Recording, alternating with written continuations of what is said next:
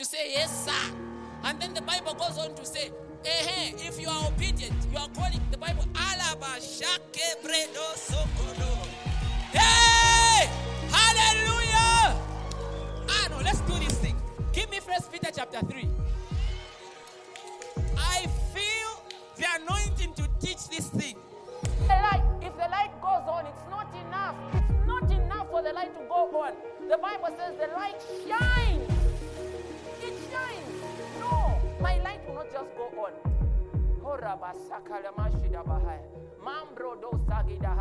No, my light will not just go on. It's not enough that you cleared. You have to be excellent. Your light, no. It's not enough that you feel.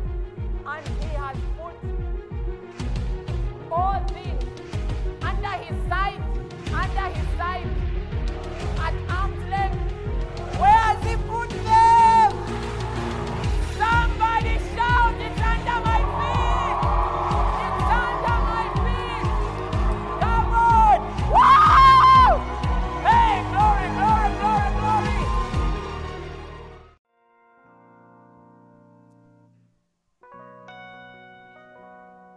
Yahweh, Yahweh, Yahweh, siyakudumisa. Yahweh, Yahweh, Yahweh, siyakudumisa. Yahweh, Yahweh, Yahweh, siyakudumisa. Yahweh, Yahweh, Yahweh, yakudumisa. Yahweh, sing Yahweh. Oh, Yahweh, Yahweh. Oh,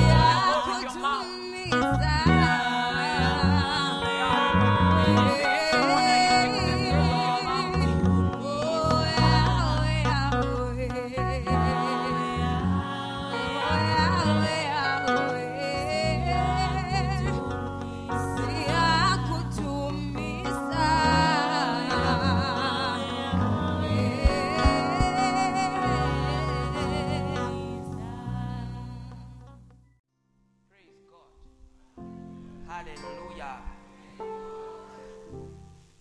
It's something more than gold. It's something more than gold. The Spirit of the Lord in the heart of man. It is something more than gold. It's something more than gold. It is something more than gold. The Spirit of the Lord in the heart of man.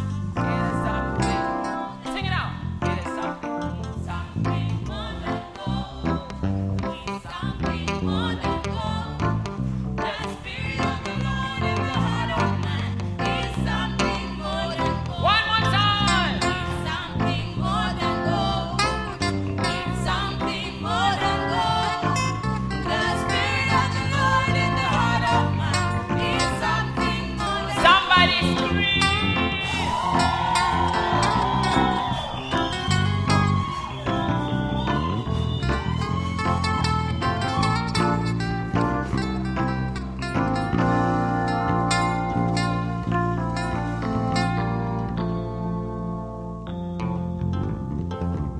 It's good to see you all.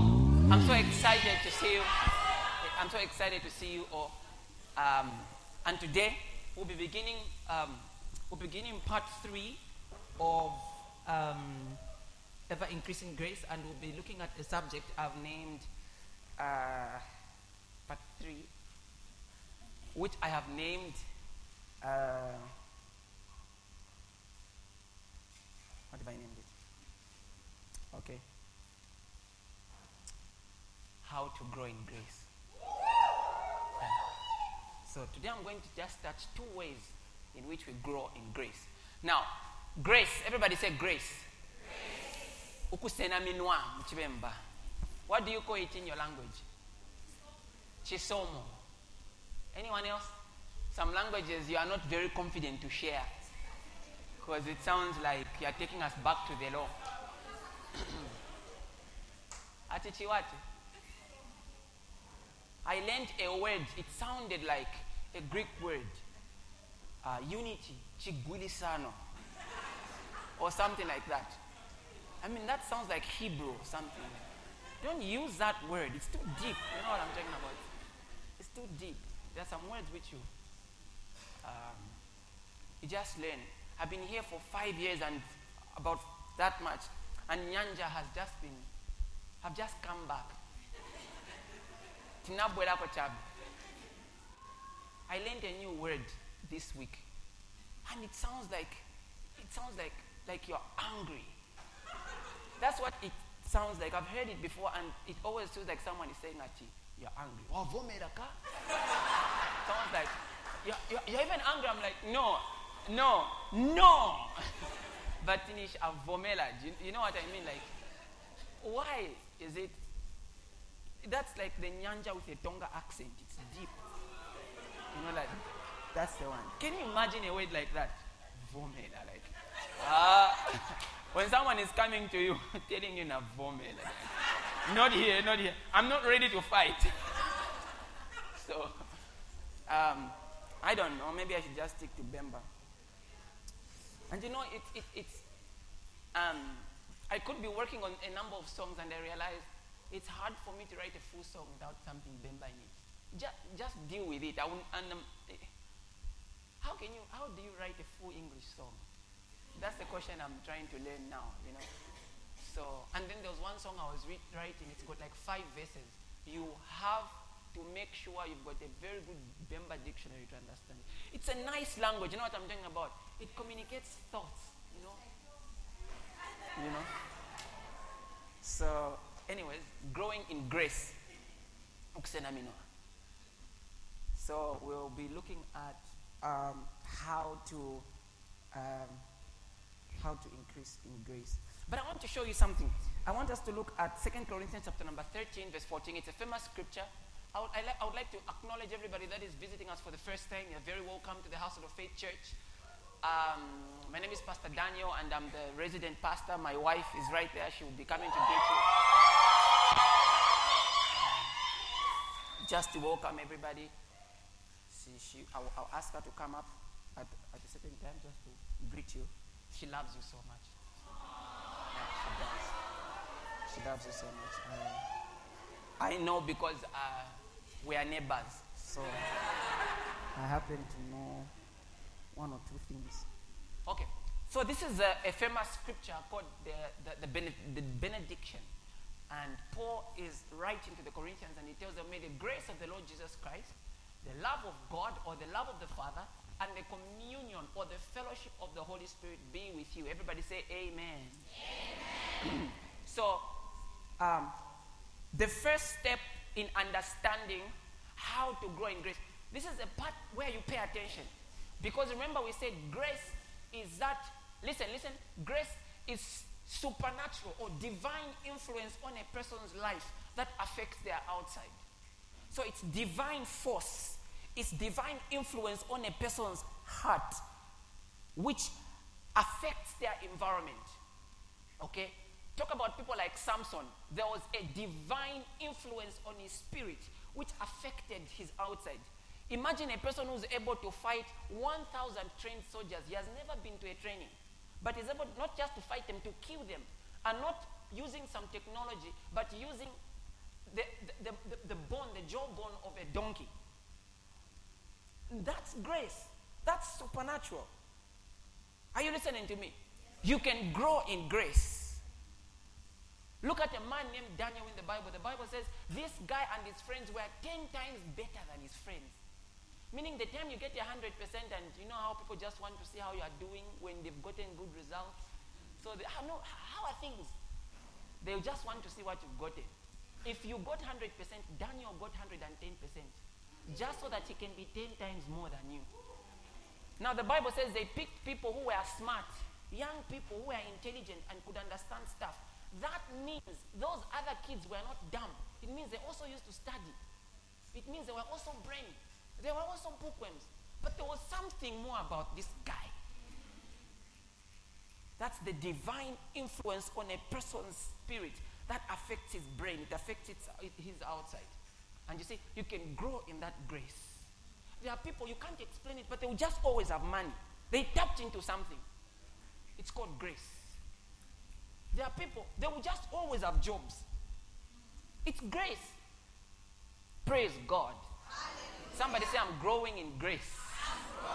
Come on, say it like you believe it. Say, I'm growing in grace. Yeah. There are people, they will never work so hard for something. You see, when we are called into an office, when we are called, for example, into ministry, it's a grace. He gives us gifts, or he makes us gifts according to the grace he gives us. Sometimes the same grace you are looking for in a person, you think, how do they pray? No, the guy just woke up and 9 visions the whole day. It's grace. You have to fast to see 1 vision or half of it. It's grace. And let me tell you something. Sometimes graces, I'll get to that. I'm already getting into how to grow in grace. Sometimes graces, when I was around my 3rd year, the Holy Spirit gave me a very interesting analogy. I've never shared it, but let me share it today. He says sometimes graces are like toys which a father buys, one toy different from the other to 2 different children. And if you want to access the toy that your friend has, you don't go to the father, you go to your friend and say, how do you use this thing? That's why the Bible teaches us to be not just submissive to elders, but to be submissive one to the other. Did you notice something special about your friend? There are certain people in this world, some of them are your neighbors. Did you know that there were actually people who were born in the same womb with Jesus? The fact that you are born from the same womb with someone does not equate you. So you can become familiar with someone and not see what they carry. Because graces are not given according to age. Graces are given according to the sovereignty of God. It's God who decides. Are you listening to me? Shout hallelujah, somebody. Hallelujah. When I was in my 2nd year, I led Deacon Flavian to Christ. By the way, that was powerful. I took a lot of notes. He's teaching some amazing stuff. You pay attention to it. That's a great man of God in your midst.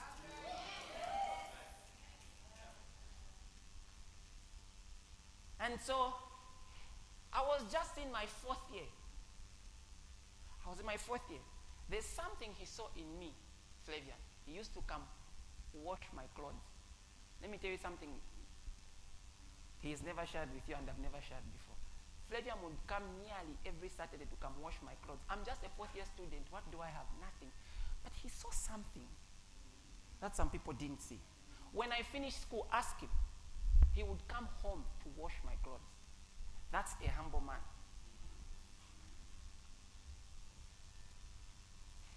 No wonder he can increase in grace like that. The Bible says God gives grace to the what? And I'm not saying this so that you can come wash my clothes. No. Someone will bite you. So, hallelujah, praise God. Now, Jesus is Lord, hallelujah. So that window has passed. That window has passed.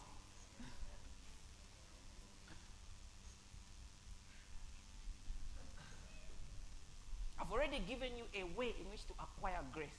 Look for people who have it. There are some things you never acquire from God until you acknowledge that some other guy has it. The Bible says, when Moses laid his hands on Joshua, the spirit of wisdom rested on him. That thing came from Moses. It didn't come from God. It came from God in the first place, but Moses was able to give it. There are some things we carry which make us who we are, which we can release on you and cause a divine influence on your spirit that begins to affect you outside the exact same way and even more that it affected us. This is why now you begin understanding the principle of impartation and its place. Paul says, I long that I may come to you and impart some spiritual gift in you that you may be established in the faith. He didn't say, I will pray to God to give you. He says, I can give you. Believers need to come to an understanding of the things that Jesus or God has freely given to them. Because sometimes you ask for things you should just use.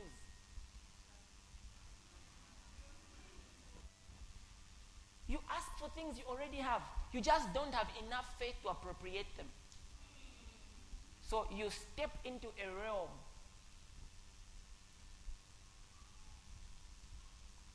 of forced humility. Because you want to be humble. So I'm just begging the Lord to heal me. I'm just believing God to deal with all these family cases. So you don't know what you've been given. So you become a slave of things. But that will not be your portion. Hallelujah.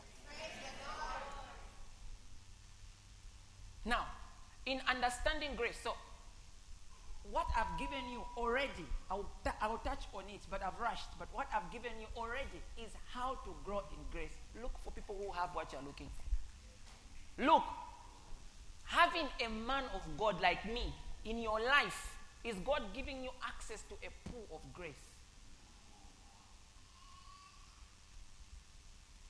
Let me tell you, let me teach you let me take you deeper. Somebody say deeper.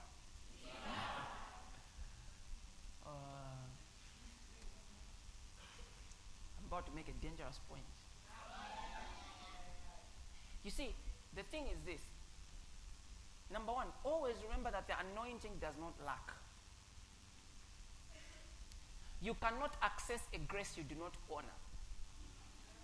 You cannot access a grace you don't have faith for.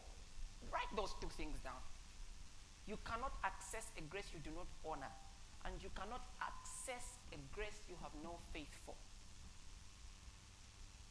Remember the woman with the issue of blood. Every lady's favorite scripture. But I pray that you graduate from being the lady with the issue of blood to being Peter, doubting if anybody touched Jesus. You are growing closer now, eh? So you have to graduate. Amen. Everybody was touching Jesus. And they never put virtue out of Jesus. But there was one touch which drained Jesus. Jesus was drained. He said, who touched me? Peter was like, sir, people have been touching you. Peter thought Jesus was joking. He said, no, someone touched me. When he said it with a lot of attention, everything around him stopped, and there was a woman looking guilty. Because she had just touched Jesus. But her touch was not physical. There was some faith that pulled out the grace. That's why the Bible says, by grace through faith. I'm teaching you a principle. That should be Ephesians. By grace through faith, you have been saved. By grace through faith, you have been increased. But that's a principle. It's a general principle.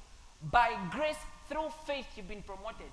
By grace through faith, you have been healed. Are you listening to that?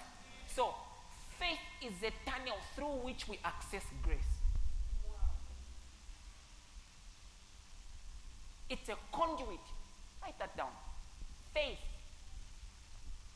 is a conduit through which we access grace.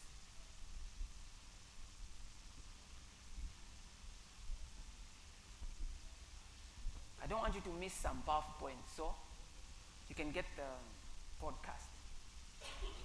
And I ask that let there be at least 2 people who are dealing with podcasts so that they are consistently available. Are you listening to that? Yes, Pastor. So that woman's faith made her access the grace for healing. Number 2, honor. Honor is a very complex subject that takes a lot of maturity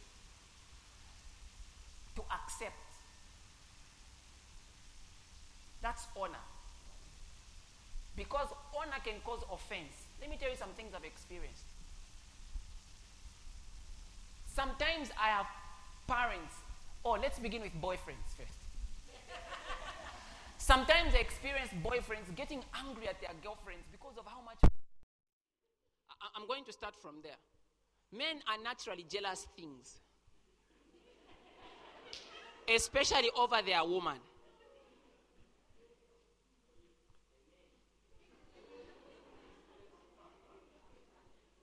They don't want their respect to be shared.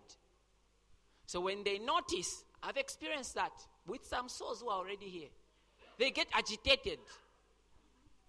Worse more, this happens in marriages. When the woman is very respectful towards the man of God, the husband, because they had an issue in the house, the husband starts saying, kuchechi mumagwada. But here you're walking on your on the tip of your toes. But you see, here's the difference. The honor that you give a man of God is different from the one that you give your father. It's different from the one that you give your husband or your wife. It is not because somebody is honoring me that they are dishonoring you. It's not because somebody is honoring their man of God. Their honor for their man of God is not the direct cause of their dishonor for a parent. The honor that belongs to Caesar is Caesar's. God doesn't compete with it. So wisdom demands that people must know. All of you, if you get married and then there's a lot of respect being given to me, but when you go home you're having your issues, just sort them out. Don't involve me. So you want me to be disrespected because you had issues with your man friend or your girlfriend or whatever. You get my point? Yeah. Give to Caesar what belongs to Caesar and to God what belongs to God, period. And it's no more the honor that belongs to a man of God is something that the Bible encourages. The Bible says, let them be worthy of double honor. The Bible, now, I'm not trying to teach you away from anything. I'm just telling you, the Bible teaches us in Ephesians chapter 6, verse 1, to honor our parents. And the promise is that we'll live long. But for your man of God, the Bible says they are worthy of double honor. Meaning where you are saying, Papa, once at home, here you should say, Papa, Papa. Look, if you've got dishonor issues, then you just have dishonor issues. I'm not saying by you doing that, then you are directly disrespecting your parents. No, the two relationships are different. By the way, if you're not happy with this teaching, I'm teaching you the scriptures. So you go to God and say, why did you write these things? Because what I'm showing is the word of God. Am I telling you my opinions? I'm not telling you my opinions. Don't be hard-hearted.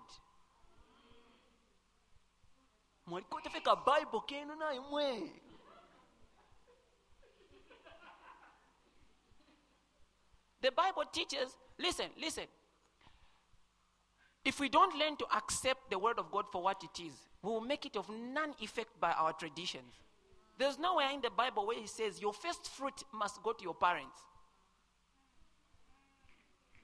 There's nowhere in the Bible. The first fruit goes to the priest. That's what the Bible teaches. That does not mean you never give your parents your full salary. Give them, please.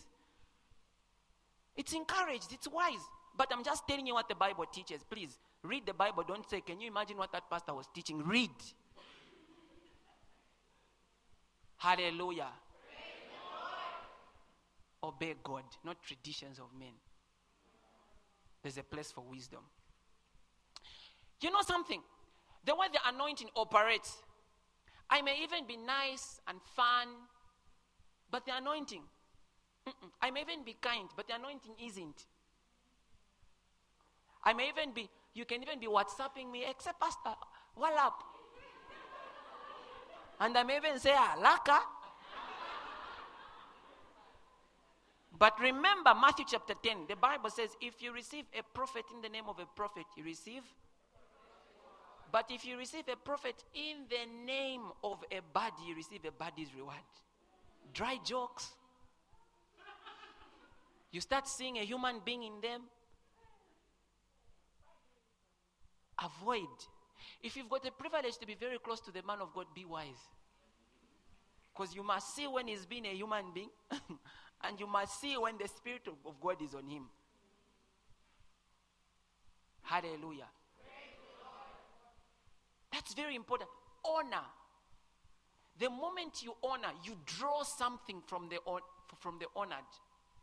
The Bible says, and it's amazing. You see, you cannot give what you don't have. What the Bible teaches about honor in Ephesians 6 verse 1 is, when you give honor to your parents, what parents have, which they will always have above you, is life. They have more years. So when you honor them, you tap into the grace they carry. That's why the Bible does not say you have more money when you honor your parents. No. It says you live long. There's a promise to it. Now, the second way. So learn to do all those things. Learn to give value. Every time you give value, you see the purpose of value is honor. I have to stay on course. Money is an expression of value. Every time you give money to any cause, you are expressing your value to it. And the amount of money you give, as dependent on your capacity, also expresses the amount of value you've given. Let me explain that. So, a 2,000 to this one may mean something to the other person. You get my point? That's why I'm saying dependent on your capacity. Nothing expresses the value that your heart places on things more than money. That's why the Bible says, where your treasure is, that's where your heart also is. So if we want to find your heart, where is his heart? Where is her heart? Where is your passion? Where is your attention? Where is your heart? If we are trying to look for your heart, the litmus test is your treasure. So when we find the things you treasure, the things we value, that's where your money also is. That's where your heart is. Amen. So when God asks that you tithe, he's also asking you to express your value for spiritual things the best way you can. Can you imagine? God wants you to express your value for spiritual things using perishable money. That's such a blessing. Why do you then complain? That's such a blessing. Praise God. Are you learning something? I'm enjoying holding the mic with my left hand for personal reasons. Now, amen. Praise God. Jesus is Lord. Hallelujah. Now, hallelujah. Praise God. Now, The second way, I'm still on the first way of understanding grace. So the first way of understanding grace, as I'm talking to you, you have to learn to honor and to find people who have it. I told you the anointing does not lack. Having a man of God is having access to a pool of grace in different dimensions. Look, you are called very differently from me. But because I was called to be your man of God, it means God has given me the tools to make you what you were called to be, which could even be different from the way I was called. A man of God is a blessing. I'm not exalting the man of God. I'm just teaching you spiritual truths. Hallelujah. Praise the Lord. When you read Hebrews chapter number 7, you find very interesting truths. There was a guy who came from nowhere named Melchizedek. Ever read of him? Came from nowhere. The Bible says no one knows him. The Bible doesn't talk about how rich he was. Yet Abraham, who had the promise of the blessing, the Bible says this guy was rich in gold, in silver, and blah, blah, blah, blah. Abraham was so rich. Yet the Bible says he gave a tenth of everything he had to Melchizedek. And then he goes on to argue that the lesser is blessed of the greater. We are never told of the wealth of Melchizedek. We are only told of the wealth of Abraham. Arguably, Abraham was more wealthy than Melchizedek. But then the Bible calls Melchizedek greater than Abraham, who had nothing. I'm teaching you how to access the blessing. See, the anointing does not lack. The fact that you've given me what I don't have does not make you greater than me.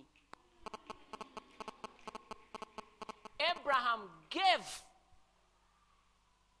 to Melchizedek who didn't have, and yet the Bible still calls Abraham lesser than Melchizedek, because the Bible says the lesser is blessed of the greater. And Melchizedek blessed Abraham, who was already blessed of God.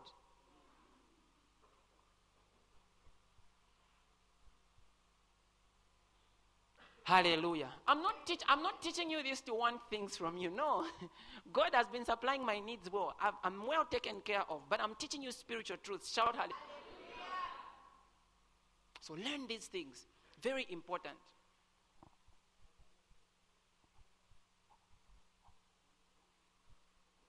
So one way in which to grow, how to grow in grace, look for people who already have it. You can just tell.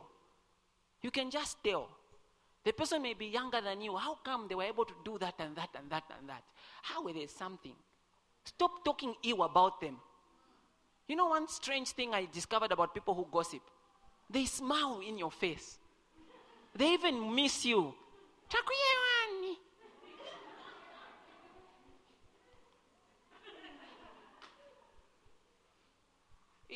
It's a strange animal, gossip. It's very strange. I think maybe those are people who best with the phrase fake people. You know, I was talking to someone and I was wondering when people say this year I don't want fake friends. Like people who are fake are like yeah, us we are fake. Like I don't know. Like you say, this is fake. Yeah, like fake people just like they are aware they are fake. Because I saw someone put up on their status, me next year no fake people. So I tried to imagine how fake people look like. Imagine like they are coming at. Don't look at me like this. I'm an image. I'm a facade. You can't see me. What you are seeing is not what you are seeing. Then they turn at fake. Then it disappears. Why? Because it was fake.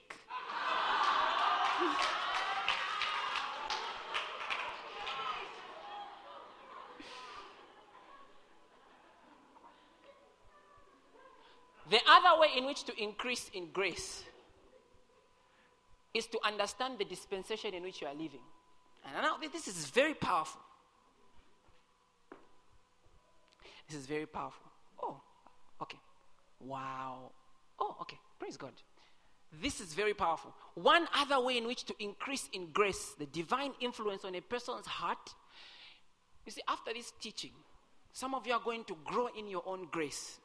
There are some of you, God created you to be a businessman. Sometimes you find Messi doesn't train more than some other footballers train. But there's just something about the guy, when he just holds the ball, everyone goes into a panic who's on the other side. It's grace. It's an example. Yeah, even in sports, there are some people who are graced. Even in drawing, even in art, there are people who are graced. So in your own special way in which God called you, after this teaching, something will shift on your spirit. Amen. There will be a divine influence on you. Amen. Suddenly you can sell 1,000 cookies in one day. Amen. Listening to me? Shout hallelujah. Suddenly you chose at 100% ka significant ka choka 100%. Yeah. Suddenly to my doors to vulika to my doors. Ukubale for ka supply this I ka supply. You know. How did you do it? The best answer is I don't know. How do you explain grace?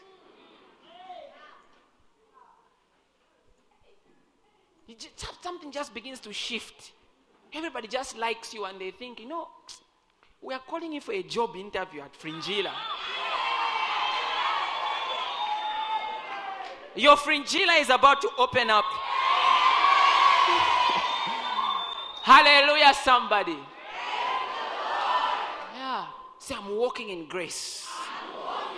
I'm increasing in grace.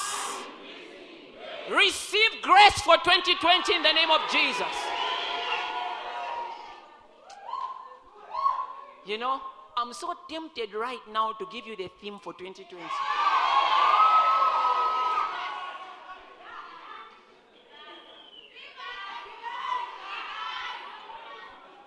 I reject.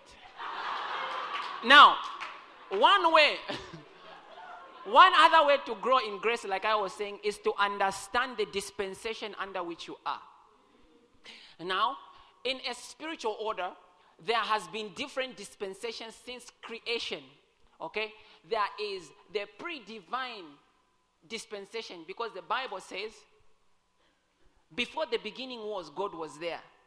That means God was living in a realm before the beginning. Because the Bible says, in the beginning, God created.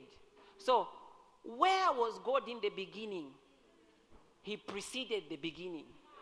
How is that possible? Kai, that's why he's God. He's a mystery. So God was living in a realm. And then he said, let me create the beginning. Then he created the beginning. And then, in the beginning, God created. Yeah. Then in the beginning, God created. He arrived in the beginning after creating it. And he began to create. So there was the pre-divine, and then there's the beginning. Now, in the beginning, we believe there is what we call the pre-Adamic era. And the pre-Adamic era is supposedly the era in which also dinosaurs lived. Okay? We can prove that through scripture in another day when we start talking about creation. And then in that period, that was also when we had the fall of Lucifer. And it is believed that when Lucifer fell to the earth, when he was cast down, there was such confusion and destruction that happened on the earth, that the earth became void and formless. That's why the Bible says in the beginning God created the heavens and the earth. Then verse 2 is a picture of disorder, because it says, and the earth was void and it was without form. And the Spirit of the Lord hovered over the face of the deep, or the waters. How is it that the God who is perfect and creates a perfect heaven and earth, suddenly has got a void and formless structure existing? It is because in between verse 1 and verse 2 of Genesis, there was a lot that happened. Also, as you may know, the fossils of some of the earliest dinosaurs, as discovered by archaeologists, have been existent millions of years. It has been proved. But then, the earliest bone of a human being ever discovered is just 6,000 years old. That tells you that the era of dinosaurs existed before the human being existed. And so God said, let there be light. Now, the word let comes from a Hebrew word, which is a permissive word and not a creative word, depending on the angle that you are looking at it. So when God says, let there be light, that darkness left the sun, and the sun came into existence the second time. Because when Satan fell, that's what is called the Ice Age. He came and destroyed everything that ever was on the face of the earth. And then there was an ice that covered the earth, and the dinosaurs died and everything died. So when God was arguably recreating the earth, he went to a side of the earth and said, on that end, let there be light. And that's what we call the Garden of Eden. So there was a part of it first that God began to form. So when the human being was coming, Satan had already fallen. But he was outside the parameters of Eden. And God gave Adam dominion over Satan. Where did Satan come from? He was already existent. Because he had already fallen. All right. So there is the pre-Adamic world, and then there is the Adamic world. And after the Adamic world now comes the fall of man. Very sad story. Okay, so there is the fall of man that now comes. Those are dispensations. And every dispensation has had its own expression of grace. I'm about to make a dangerous point. Are you following me? Okay. So there is the fall of man. And after the fall of man, now comes, I call it the Noah generation. Now, in the generation of Noah, that was when the time that sin began to dominate. It was also the era of sin. And I'm going somewhere with this. In that period, the Bible teaches in Romans chapter number 5, I think when you read from verse 12, that through one man sin entered the world, and death through sin, right? So the first thing that entered the world was sin. And then when sin has expressed itself, the next thing that comes is death. Because sin is the mother of death. Sin conceives death. Desires conceive sin. And when sin has grown and conceives, it conceives and gives birth to death. So where there is sin, death also abounds. But then he goes on to say that this sin only reigned between Adam and Moses. Okay, we're reading Romans chapter number 5. Sin or death. Okay, he says death reigned from Adam to Moses. Why doesn't it say it reigned up to Christ? Why does it specifically state that death reigned from Adam to Moses? There's something the Bible is trying to teach us there. Are you showing the scripture? Good. Okay. He says, nevertheless, death reigned from Adam to Moses. Why was death reigning? Death was only reigning or ruling because sin was abounding. Are you listening to me? The only way in which death has access from a scriptural point of view is when sin is present. Forget everything you know. I want you to learn this. Forget everything you know. Forget, death is natural. Forget everything. Let's look at the Bible. Then afterwards you can fight with the thoughts. Nevertheless, death reigned from Adam to...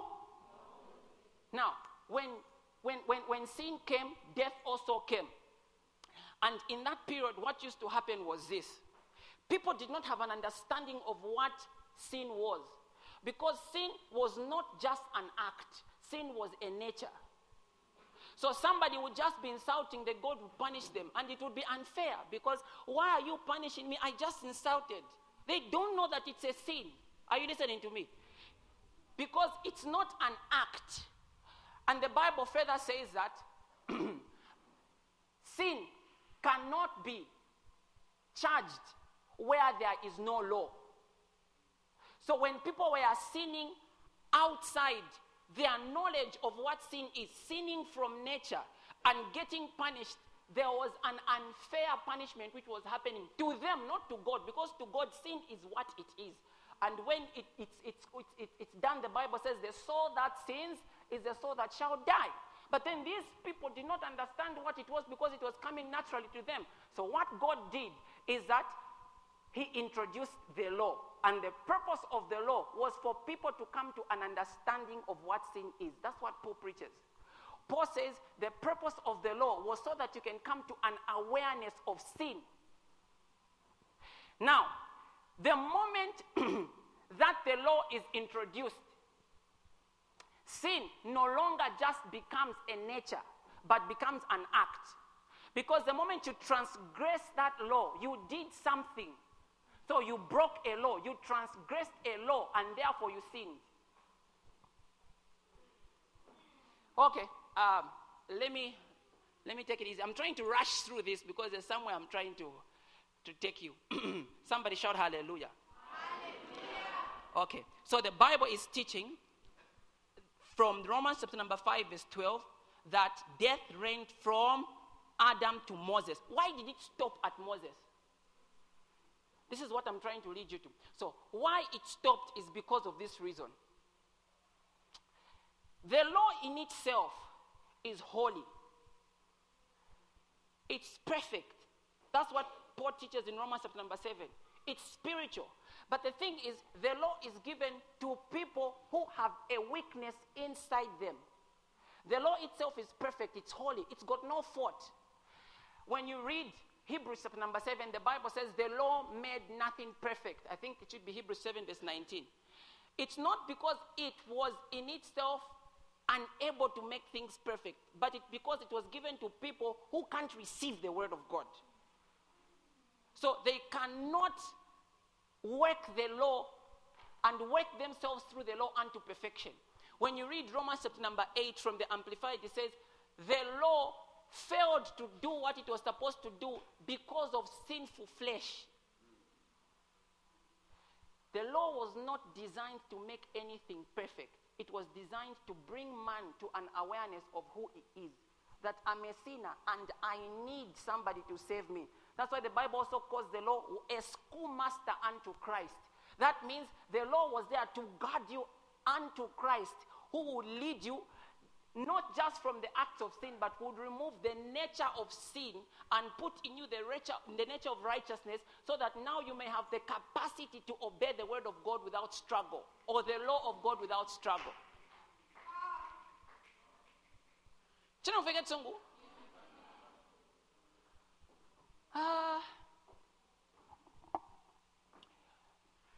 There are some people, here was the second function of the law. The second function of the law was to stop sin.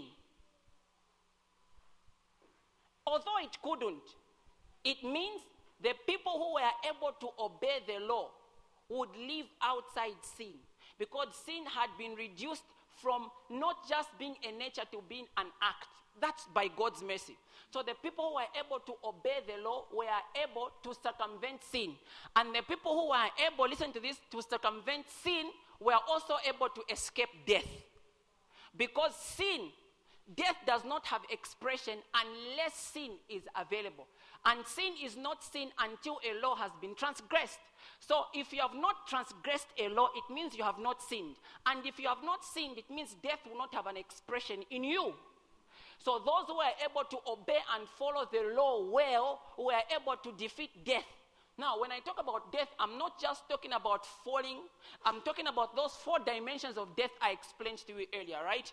I talked to you about miseries that come. I talked to you about separation from God. I talked to you about a number of things. But also, the people who were able to follow the law for what it is could be seen in the longevity of their lives. Listen, there is power in obeying the law. There's power in obeying the law, in this context, the word of God.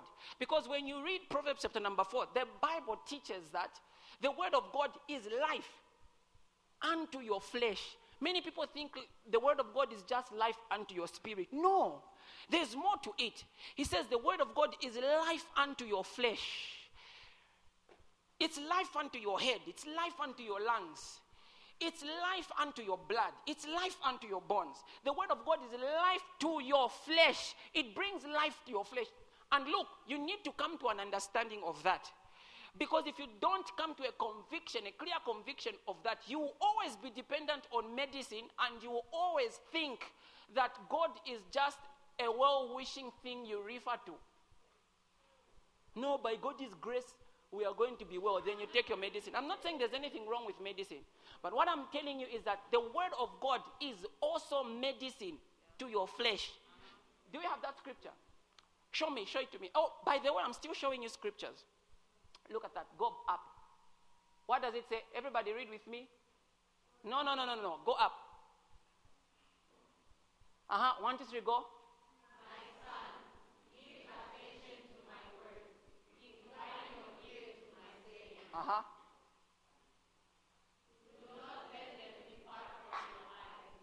Keep them in the midst of your heart. For they are life to those who find them. It's getting deeper now. Why is he telling you to pay attention? You will pay attention. Pay attention to what you're being taught. So he says, why is he telling you, pay attention, you have to listen to this one. Why is he telling you that? He gives a reason. For they are what? And what? To all their spirit? Flesh.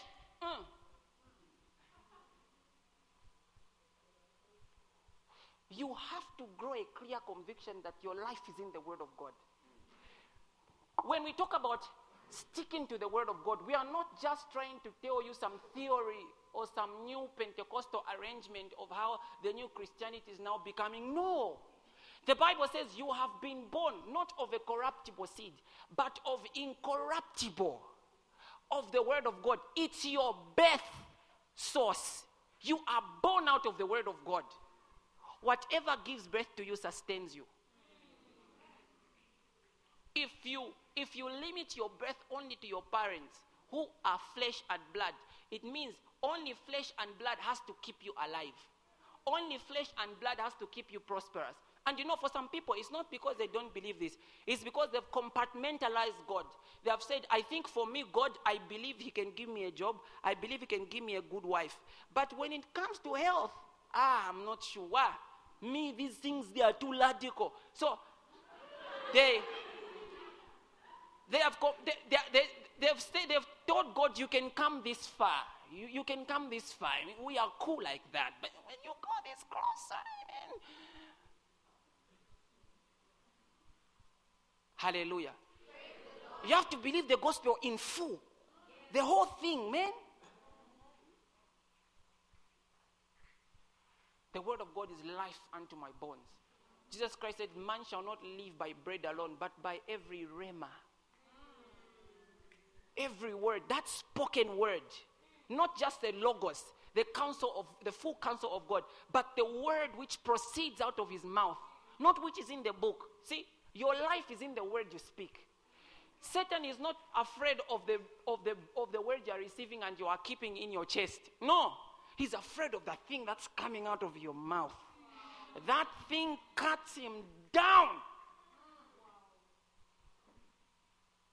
The wisdom is in what's written, but the power is in what's spoken.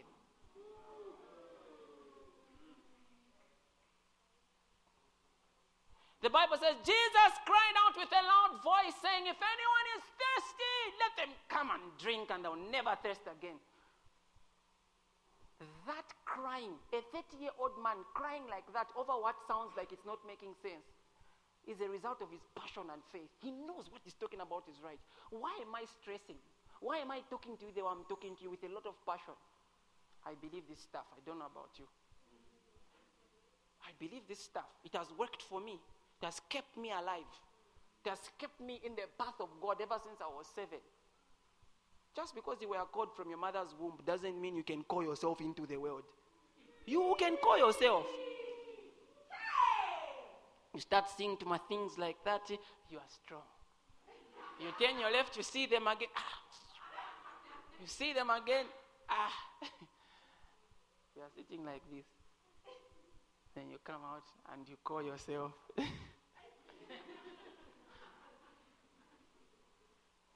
But if you decide this is the course I'm going to take, listen to me, Natasha, your friends, Andrea, all those guys, Marble, McCroy, all those young adults.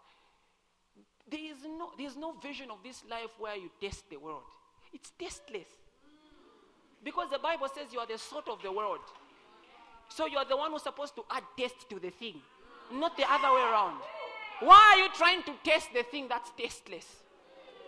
If we are saying put salt, it means it lacks taste, although it looks nice. They may put onion, tomato, but if it doesn't have salt, it's tasteless.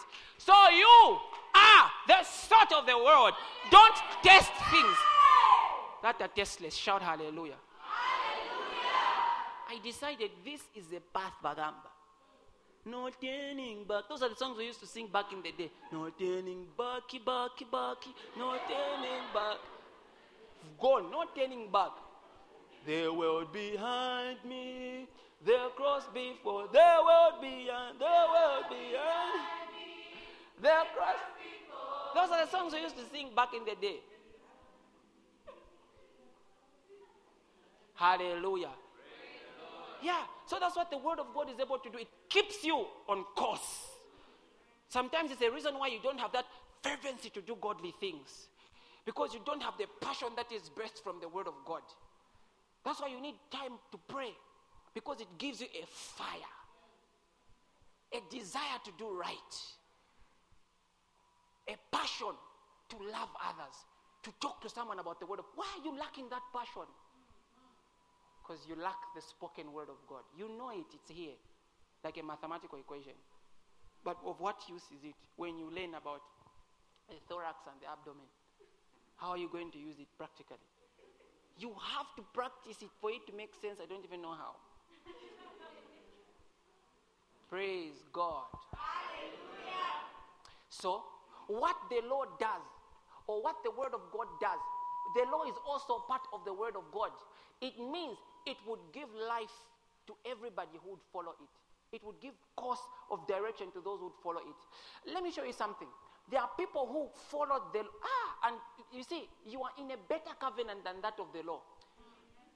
Give me Judges chapter number 2, verse 7. Let me show you something. Twenda na Yesu.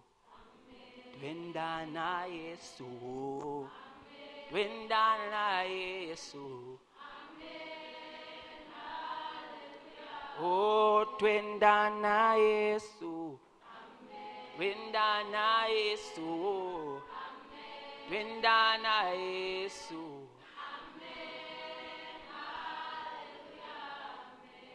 Listen to this. The Bible says, so the people served the Lord all the days of Joshua. What will be said of your days? So the people struggled when she was president.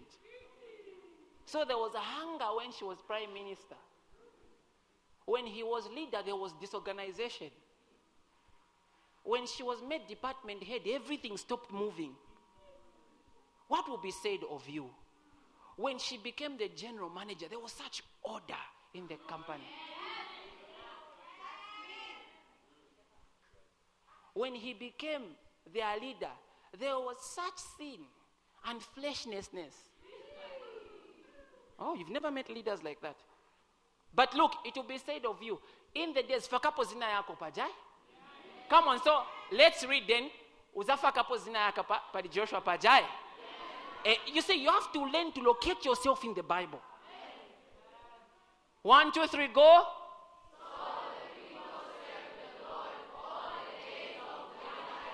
Hallelujah.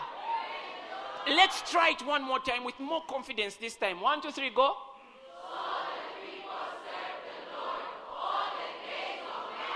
Somebody scream. Yeah.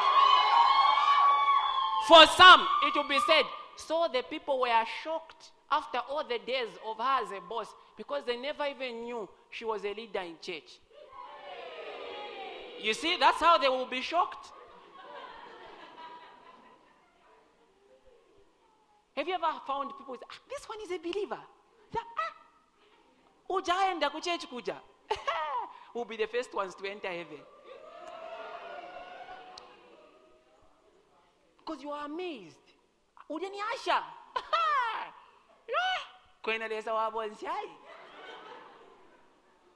All the days you spent with someone they never knew because you were ashamed of the gospel. You knew they couldn't add you to their WhatsApp group. if you say Jesus is Lord and you became radical about your faith, you are afraid you will lose your friends. You are afraid you will fall.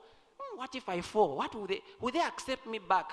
You are too conscious of manly approval. You want to be approved by human beings.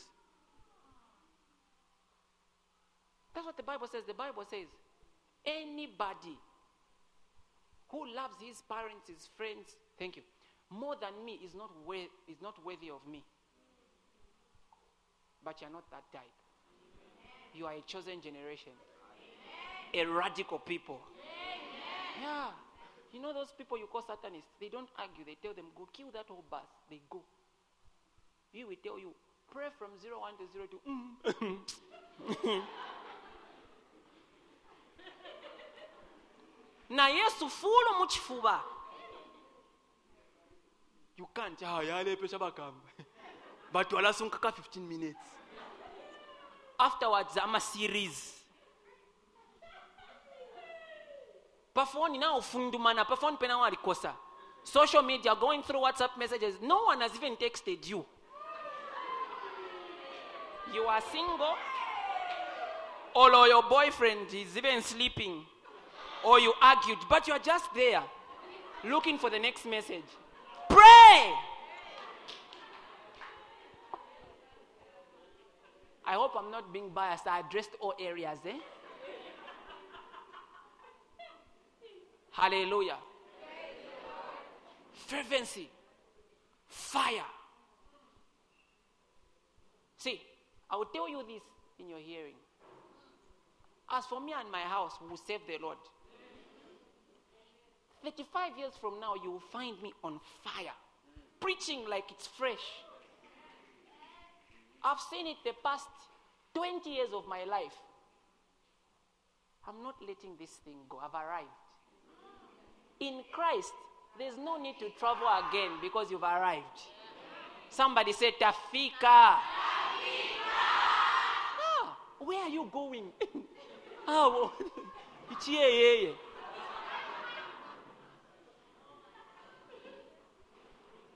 The salt of the world. That will never be your portion. Hallelujah. Get me back to Judges. There's something. Sorry, I was about to show you a dangerous point. Get me back to that scripture. You have to follow this. This is powerful. The Bible says, and all the days of the elders who outlived Joshua. Okay, that's our power team. Just allow them to settle down. It's a powerful team, Sunday school. Listen to that. All the days of the who outlived Joshua, who had seen all the great works of the Lord which he had done for Israel. Go on. Now, notice. Okay, I'll show you something. Are you following? Now, Joshua the son of Nun, the servant of the Lord, died when he was 110 years old. That's a good old age. Stop there. The Bible says, in the days of Joshua, the people served the Lord. How? Their dispensation in serving the Lord, it means they obeyed the law. This is why we just allow leaders to sit in front. It means they served the Lord. In the Old Testament, what is the definition of serving the Lord? It means you are obedient to the law. No wonder they outlived Joshua. Meaning when they followed the law, they avoided sin. And since death only enters through sin, they were just not going to die anyhow. No wonder they outlived Joshua, who died at 110 years old. So if the elders outlived Joshua, how old did they live? Listen, the word of God is life to your flesh. But we've got a greater law. Hi. See, there's something I want to show you. It's about to come. It's about to come. You learn something. You know what? Let's end here. Next week, I'm going to show you. No, because I've run out of time. Next week, I am going to show you the difference in the expression of grace in the Old Testament and the New Testament and its significance towards your life. How many want to live long? This is powerful. Let's stand. Hallelujah, somebody.